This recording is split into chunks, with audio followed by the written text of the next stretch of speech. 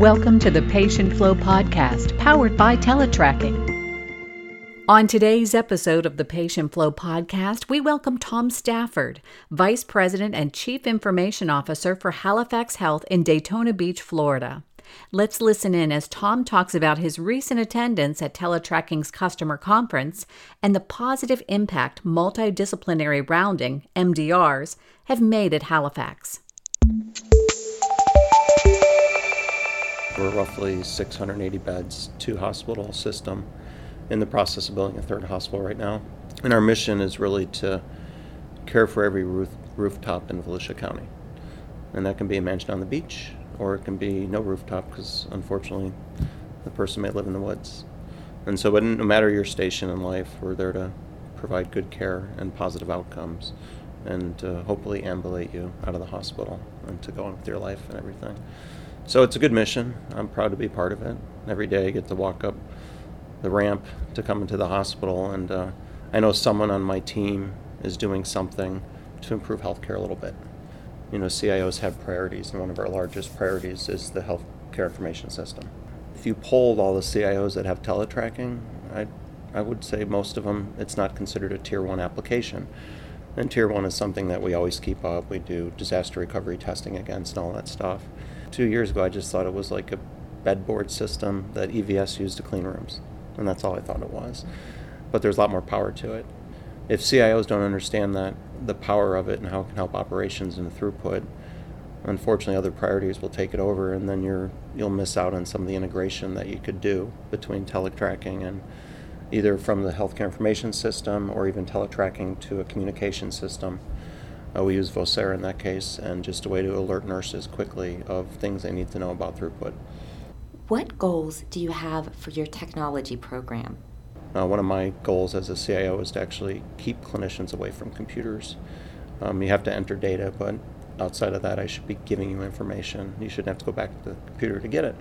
Med-surg goes to computer every 30 minutes. Intensive care is probably every 10, and ED is about every 5. If you're a patient in the hospital, you actually want the nurse to be by the bedside, not typing into a computer. Tom, you recently attended Teletracking's annual client conference. What was your takeaway? And I will say that the conference was very meaningful for me, and I got to take a lot of stuff away, and it was really mostly around multidisciplinary rounds. And so you guys were talking about MDRs a lot at that conference, and I was pretty excited. And not only were you talking about the teletracking system, but one thing that teletracking always does very well is you also offer best practices and workflows. And an MDR is not really system related. It's folks getting in a room and talking about patient care and the plan of the day, stay, and way. It was probably one of the most meaningful conferences I'd been to in a while, because everything I learned I got to take back, and then we started using it. We were very similar in McLeod as far as, because Lee Wallace was telling me about it, and they actually were able to reduce their length of stay about a day, and they did that through MDRs. And the customer conference in October, we kind of started MDRs right before that, but they really didn't have the medical doctor in it, so I'm not sure what it was except for just nursing rounding. How has teletracking and the implementation of multidisciplinary rounding made an impact on length of stay? Our COO wanted to really make a difference. We weren't really doing a good job of reducing length of stay, so one of our Friday meetings about length of stay, he said, I want every executive to be part of an MDR on a unit. And so I chose 4 North. That's my favorite unit. We always do beta testing up there, and the nurse manager's great, and I know everybody. And he did something that was very helpful for us, is that he paired me with our CMIO. So when he had the executives go to an MDR, he paired a doctor with them. But in my case, it was our CMIO, who I work with every day, and she had the time to actually go to the MDRs. And so at this time, physicians, our hospitalists really weren't attending the MDRs, but her and I started attending. And I noticed after about a week, she really understood all the patients. And she was the clinical leader on the unit, even though she didn't have a patient load on that unit. And it made a big difference. And so her and I brought that back to the council over length of stay and said we have to have physicians at MDRs. I mean, you can see the difference. Come up to 4 and watch Dr. Kwong as she interacts with pharmacy and case management and therapy and the nurses, just to make sure that we're providing the right level of care, and it was very collaborative. I'm not clinical, so for me, I was just sitting back watching all this thinking, wow, this really works. And at that time, it was still whiteboards. We had, we were writing on the wall more or less. Once we figured it out and got it working, then we switched over to use the electronic whiteboards and teletracking. And that gives us a good outline to start from. And we actually have a scripted MDR now.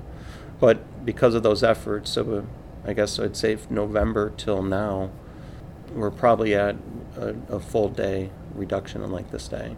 And we're still tweaking, and there's things that we're doing to focus on it, but it's a work in progress. But we wouldn't have been able to accomplish that without really the roadmap that you guys gave me at the customer conference. And the whole reason why I got involved was once I started getting into assisting operations on reducing length of stay. Of course, I'm a tech, so I think of tools. And we had teletracking. And our director over patient placement uses the system every day, along with our EVS folks. She sat down and showed it to me, and she's like, "There's a conference in like 2 weeks. You should go." And I'm like, "Okay." And so I went out there with her, and it was great to interact with you guys. And then I started seeing other ways we could connect the system together with other systems. But that's really how I got there. The driving factors were I started working in operations part-time, more or less, and it was on length of stay reduction. And it was really dictated by our chief operations officer. And my background's engineering, so I do all process improvement stuff. Once I started looking at it, then I'm like, wow, we have the tool that's made for this. And I didn't think of it that way before then.